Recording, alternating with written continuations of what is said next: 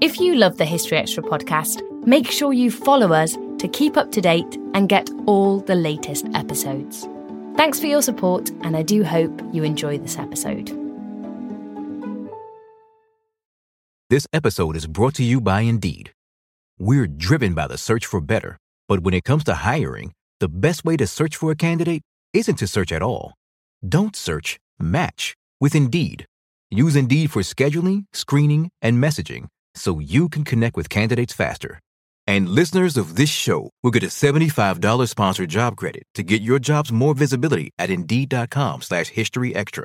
Just go to Indeed.com/historyextra right now and support our show by saying you heard about Indeed on this podcast. Terms and conditions apply. Need to hire? You need Indeed. This episode is brought to you by Visit Williamsburg. In Williamsburg, Virginia, there's never too much of a good thing. Whether you're a foodie, a golfer, a history buff, a shopaholic, an outdoor enthusiast, or a thrill seeker, you'll find what you came for here and more. So ask yourself, what is it you want? Discover Williamsburg and plan your trip at visitwilliamsburg.com. This episode is brought to you by Twizzlers. Long day, late night, feeling a little bored? Twizzlers is the ultimate sidekick for any moment of the day, no matter what kind of day you're having. The perfect level of sweet and a fun excuse to sit back and relax. Unwind with Twizzlers. To buy now, visit Hersheyland.com/Twizzlers. Another day is here, and you're ready for it. What to wear? Check. Breakfast, lunch, and dinner? Check. Planning for what's next and how to save for it? That's where Bank of America can help. For your financial to-dos, Bank of America has experts ready to help get you closer to your goals. Get started at one of our local financial centers or 24/7 in our mobile banking app. Find a location near you at bankofamerica.com/talktous. What would you like the power to do? Mobile banking requires downloading the app and is only available for select devices. Message and data rates may apply. Bank of America N.A., member FDIC. Welcome to the History Extra podcast. Fascinating historical conversations from BBC History Magazine and BBC History Revealed.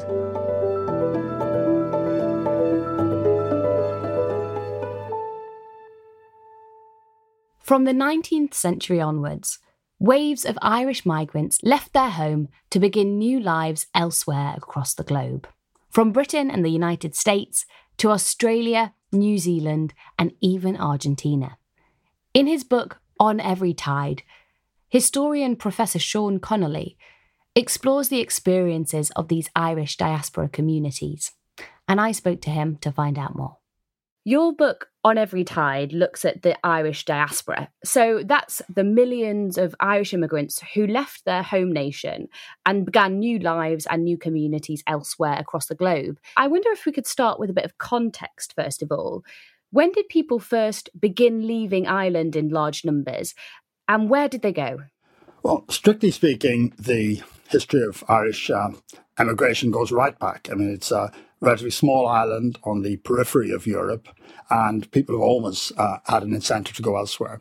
In the 18th century, there is a movement from Ireland to the British colonies in North America, but that's very culturally specific. It's mainly Presbyterians from Ulster. It's very much a subculture, if you like. I mean, mass migration from Ireland really gets going at the end of the 18th century, and initially people are going no further than Great Britain. I mean, by the 1830s, there's maybe 400,000 Irish men and women living in England and Scotland. And some economic historians would argue that the British Industrial Revolution would never have got off the ground without those extra hands. From the 1820s, the Irish start going further afield, mainly to North America, but also to Australia and to New Zealand. Overall, between the 1820s and the 1960s, we're talking about roughly 8 million people emigrating. And that's from an island where the population at its peak in the 1840s was just over 8 million. and by the 20th century had fallen to 4 million. And I imagine quite a few of our listeners, maybe in America, as you say, maybe in Australia, might be listening and think, oh, this was my family. I can trace my heritage back to Ireland. But is there an end point of this migration story? When does mass Irish migration drop off? Mass Irish migration beyond the British Isles really comes to an end at the end of the 1920s. Well, Australia and New Zealand, it's much earlier. I mean, the boom in emigration to Australia and New Zealand is very important. I mean, roughly a quarter of the population of Australia and New Zealand at the end of the 19th century have Irish ancestry. But it gets going in a big way in the 1850s, and it comes to an end in the 1890s when there's quite severe economic depression in both Australia and New Zealand. Mass emigration to the United States really comes to an end with the Great Depression. The United States does start to bring in controls on emigration in the 1920s, but this is very racist in intent, really. They're trying to keep out what they see as undesirable immigrants, by which they mean Southern and Eastern Europeans. The Irish are regarded as Northern Europeans and have quite a generous quota. But then at the end of the 1920s, you get the Great Depression. 1 in 4 American workers is out of work. It's no longer attractive for immigrants. Equally important, Irish people already in the United States are no longer in a position to send money back to help people to pay their passage to come and join them, and they can't provide the necessary guarantee that people who come to join them won't be a burden on the economy. So from the end of the 1920s onwards, the Irish are still emigrating in very large numbers. There's a particular peak in the 1950s when there's a real panic about depopulation. But they're going no further than Great Britain.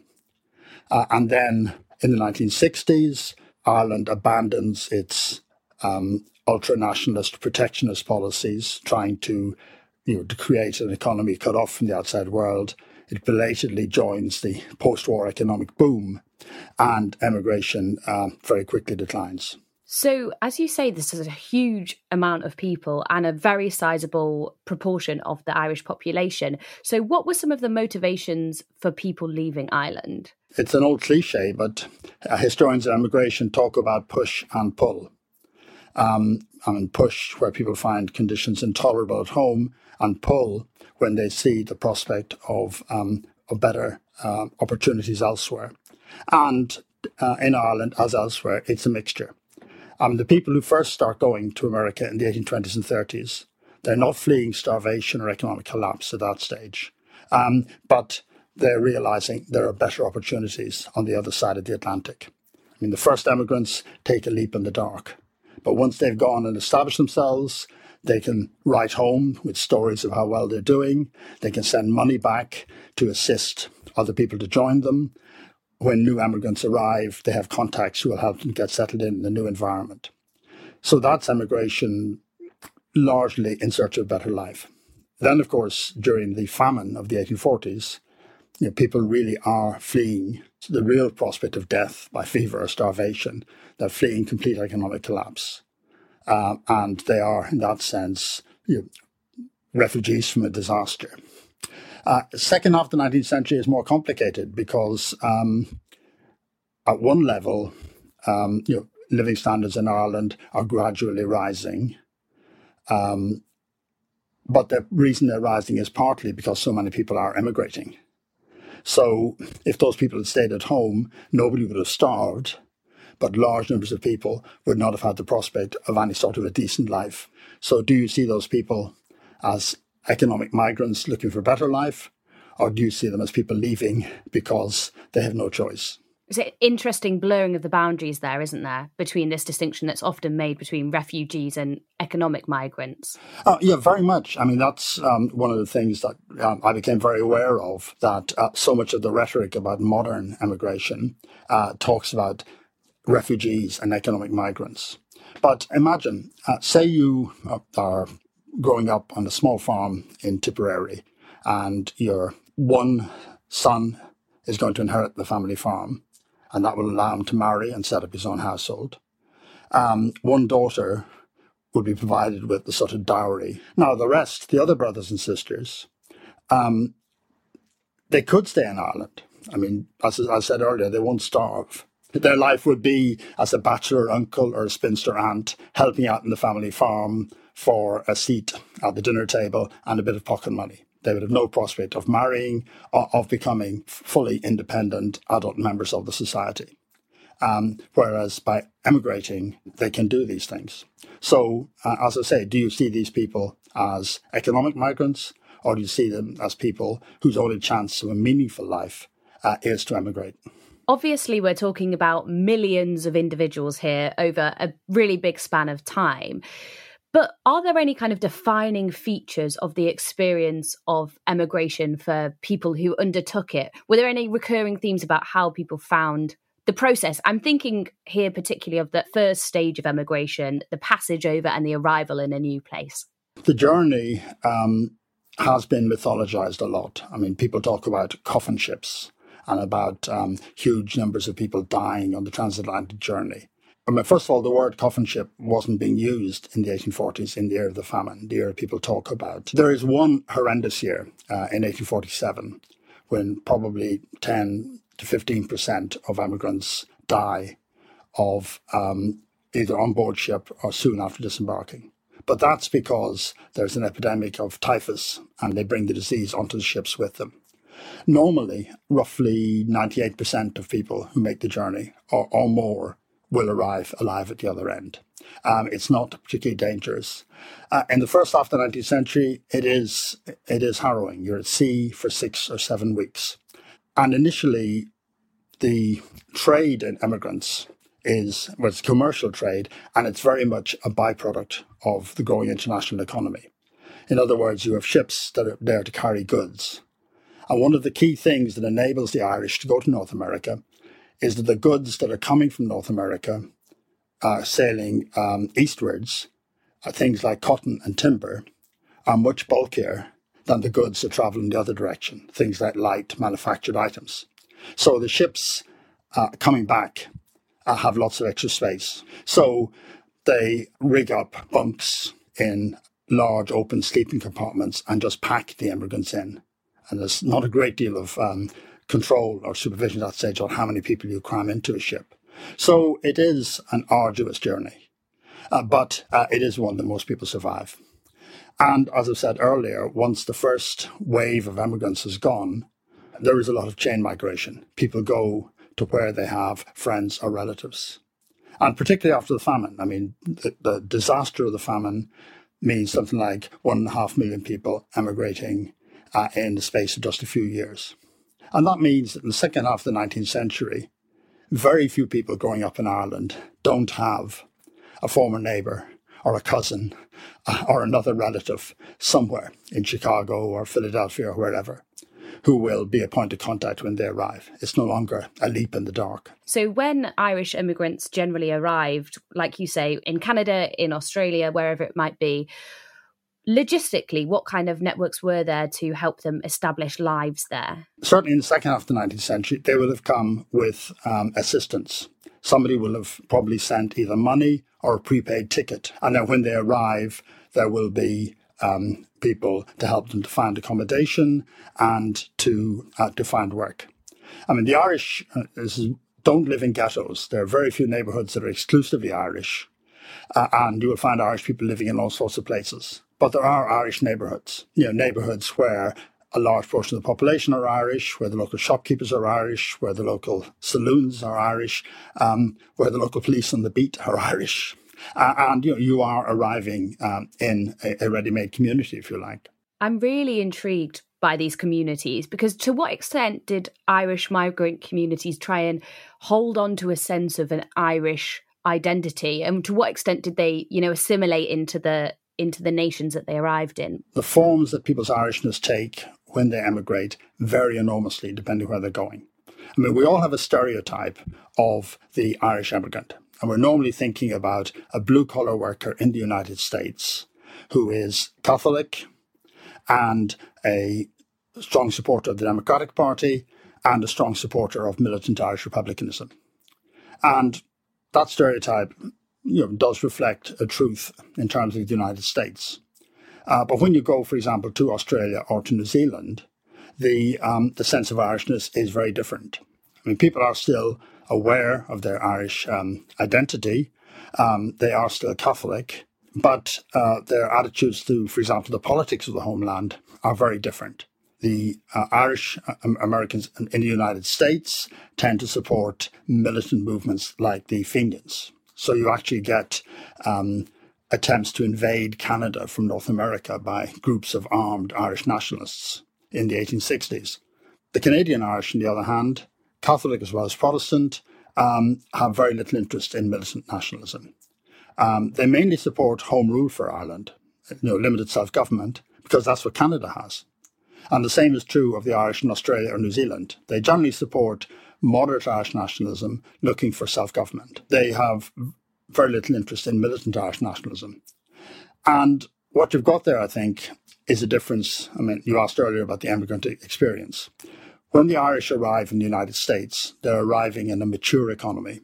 There's already a well-established social hierarchy, and crucially, there is a American, native-born, white working class who don't take kindly to intruders. So the Irish come in very much at the bottom. They're in the classic position of immigrants as a subordinate group, doing the work nobody else wants to do, and meeting with a lot of hostility. Canada, Australia, New Zealand are different. The Irish start to arrive as these colonies are taking shape. They arrive in territories that are just starting to be constructed. And they can see themselves, therefore, as co-creators of these new societies. There is no rigid social hierarchy where they are fated to be slotted in at the bottom. These societies are more open and more fluid. And as they mature and develop, the Irish can feel, well, we played our part in the building of these societies. And so you get, among the Irish Australians, Irish New Zealanders, quite a strong sense of imperial pride that they have helped to create a thriving British colony. Still to come on the History Extra podcast.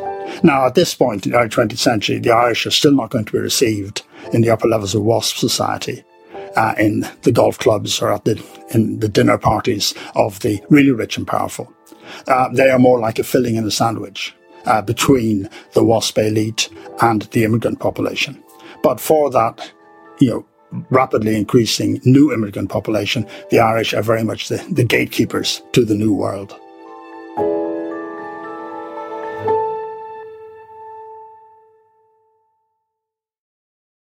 We don't always realise just how much our negative thoughts and experiences stick with us and weigh us down.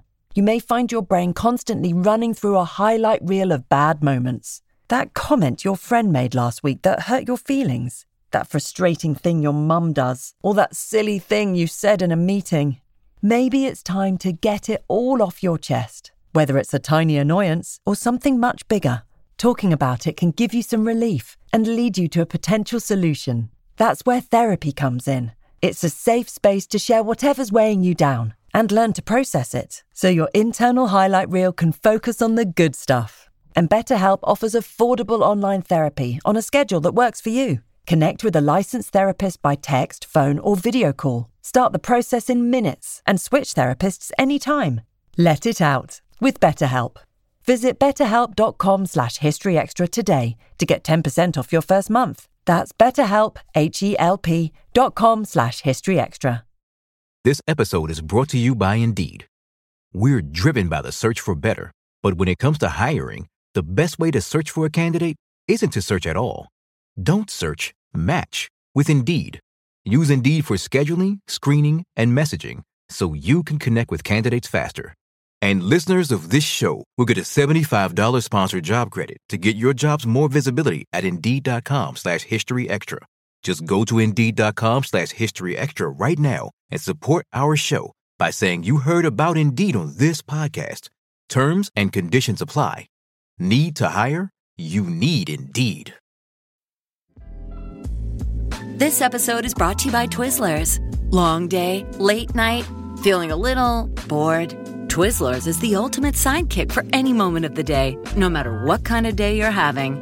The perfect level of sweet and a fun excuse to sit back and relax. Unwind with Twizzlers. To buy now, visit Hersheyland.com/Twizzlers. Those differences are very intriguing. And I did want to ask you about some of those hostilities and the challenges that Irish emigrants faced, especially, as you say, in America. And I think it's probably fair to say in Britain too. What were some of the stereotypes that were perpetuated about Irish immigrants? Anti-Irish feeling is strongest and most threatening, certainly in the United States and in Great Britain. And what you get in terms of complaints about the Irish are the complaints you continue with dreary familiarity to get about immigrants in every subsequent period right up to the present day. They don't assimilate. They don't share the cultural values of the host society. They're drunken, they're disorderly, they're inclined to criminality.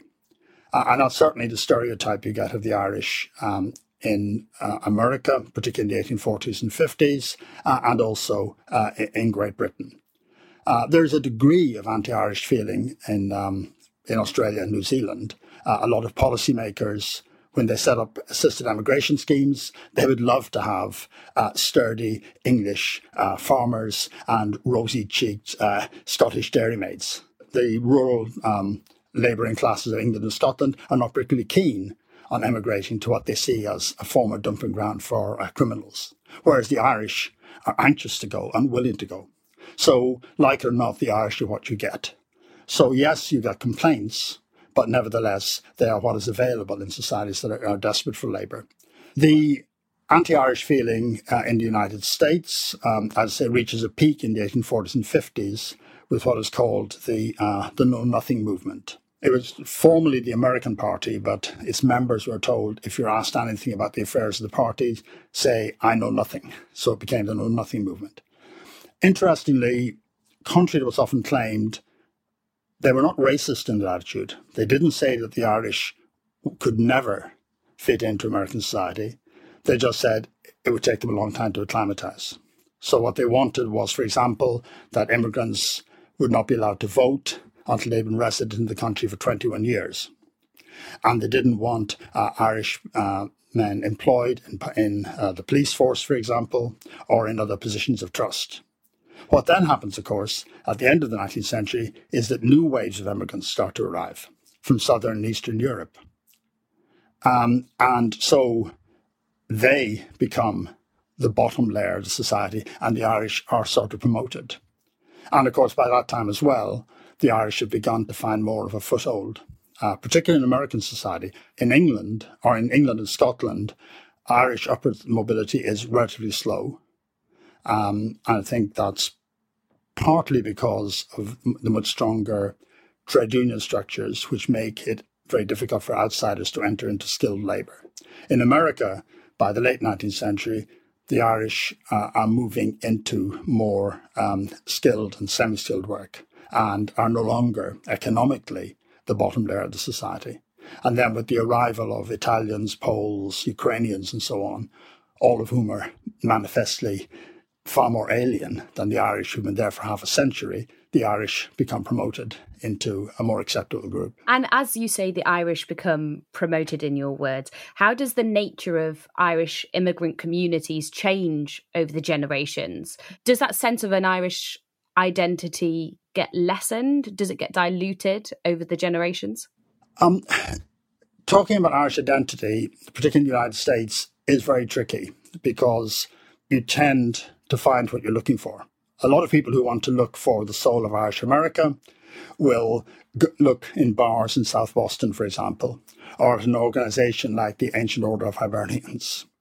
And you will end up with a self-defined Irish community, which isn't necessarily the same thing as the actual total population of Irish descent. And the most vivid example of this is, of course, in the area of religion. We tend to think of Irish Americans as Catholic. But surveys in the 1980s, where you asked a whole sample of people who saw themselves as being of Irish descent, their religion, a small majority were in fact Protestant. Now, that's not actually as surprising as it sounds, because, as I mentioned earlier, you do start to get an emigration from Protestant Ulster way back in the early 18th century. So the family trees of these early Protestant immigrants have a lot more time to put out branches than people who arrive in, say, the 1870s or the 1880s. In addition, the minority of Catholic immigrants who did arrive in the 18th century or the very early 19th century found a Catholic church that wasn't yet really geared up to receive them, and many of them just drift off into, if they're keen on church going, they have no choice but to drift off into other denominations. And there's a fascinating sociological study of Newburyport in Massachusetts in the 1930s, which makes this point explicitly, that if you look at the people of Irish descent in Newburyport, in terms of their speech, their dress, how they spend their leisure time, everything else, they're indistinguishable from the rest of the white American population. And the Protestants have just become part of the mainstream population. The Catholics, on the other hand, still are very much a separate community because particularly of their Catholicism. Because the Catholic Church involves not just religious services, but crucially schools as well. As you say, a lot of this is very difficult to entangle. It's quite intangible. But what would you say are some of the impacts that we can see and we can trace that Irish immigrants have had on the communities that they've arrived into? As I say, when the Irish first arrive, they very much take on the typical role of an immigrant underclass. They don't come with great skills, they don't come with capital, but they do come with very considerable advantages. In the first place, they're English-speaking, which gives them, in all of the major places they emigrate to, a great advantage over, for example, later immigrants like Poles or Italians or whatever. In addition, they bring with them a degree of political experience. They are familiar with the institutions of British-style administrative and legal and political structures, which is what they've known at home and what they mainly encounter. And from the 1820s onwards in Ireland, in comparison to continental Europe, you have got the beginnings of a lively development of popular politics, people being encouraged to see elections, for example, as a way of improving their condition, thanks to organisers like Daniel O'Connell. So when the Irish arrive, they are very well placed to begin asserting themselves. And by the second half of the 19th century, the Irish, particularly but not exclusively in the United States, are becoming very well entrenched in local urban politics particularly. And through that, disproportionately powerful in employment as policemen, as municipal workers and so on. They also very early become a dominant force in trade unions. So there's a social reformer, Emily Balch, writing in 1910, and she makes the point. Let's say that you're a Polish immigrant arriving in New York in 1910. You move into a working class neighborhood. The local police on the beat are Irish. The owner of the local saloon, the barman of the local saloon, is Irish. If you seek to join a trade union, the local trade union organizer is Irish. The local government officials you encounter will probably be Irish. If you're Catholic, the priest will probably be Irish, and so will the teachers in the local school. That, as she says, the immigrant could be forgiven for thinking that the Irish are the gateway to America.